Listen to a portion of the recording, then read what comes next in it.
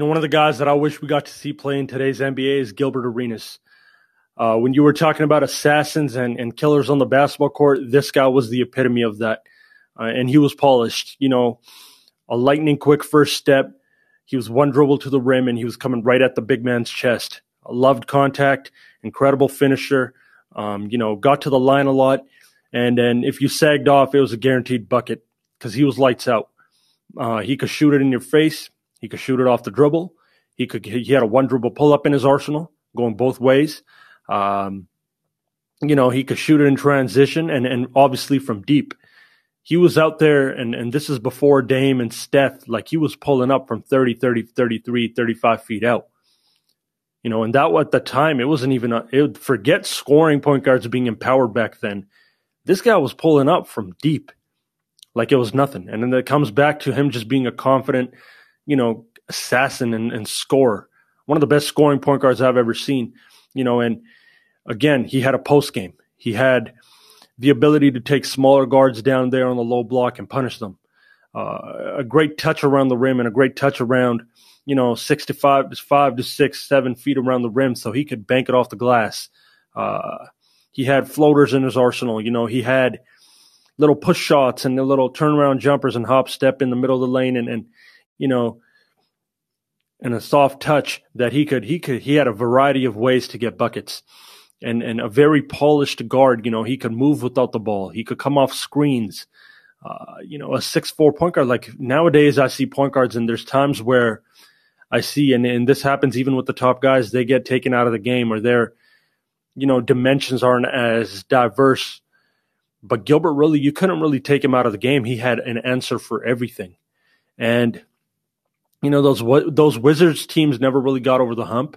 But, man, this dude, when you're talking about an individual assassin, he was coming at you. He was in attack mode all game.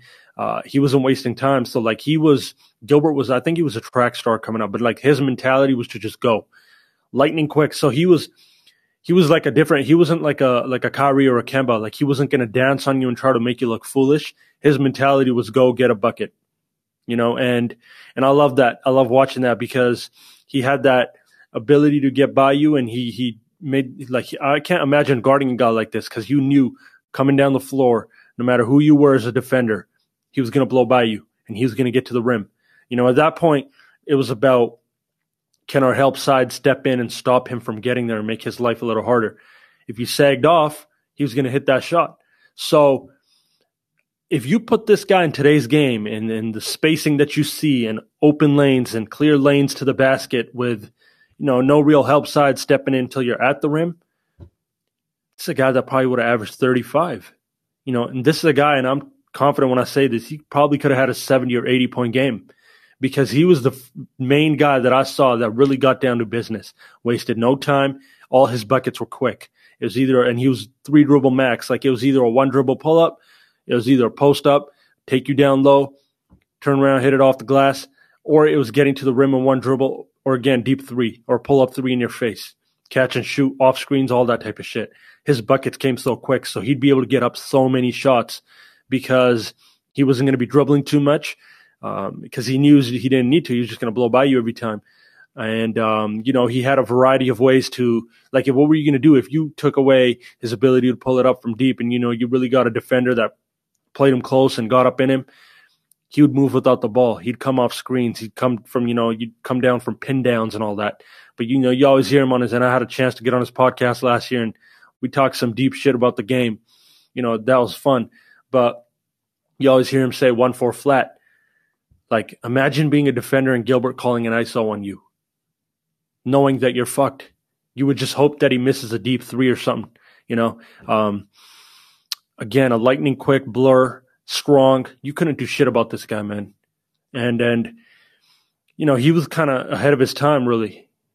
Nowadays, they're letting point guards shoot 10 to 12 threes in a game. Guys are getting to the lane in 1 dribble. There's no real help side. You're talking about the pace that they're playing at. He was in the wrong era, and he was just taking off, and I hate how he got hurt. But I think if you really take, and this is how I assess players is with the eye test. Arsenal, seeing what they can do, their athleticism, their ability, their basketball skill set. And that's what I just broke down right now. If you were to take this guy at his peak, put him in front of any point guard in the history of this game, they were in trouble, and they're in for a long night. He's as good as any PG I've seen. You can't go wrong with him. And when you're talking about the elites, but when it comes to scoring the ball and punishing a defense, he's in that lane with the Iversons, the Kyries, the Lillards, and the Stephs. And, you got an absolute assassin coming at you who knows he's nice.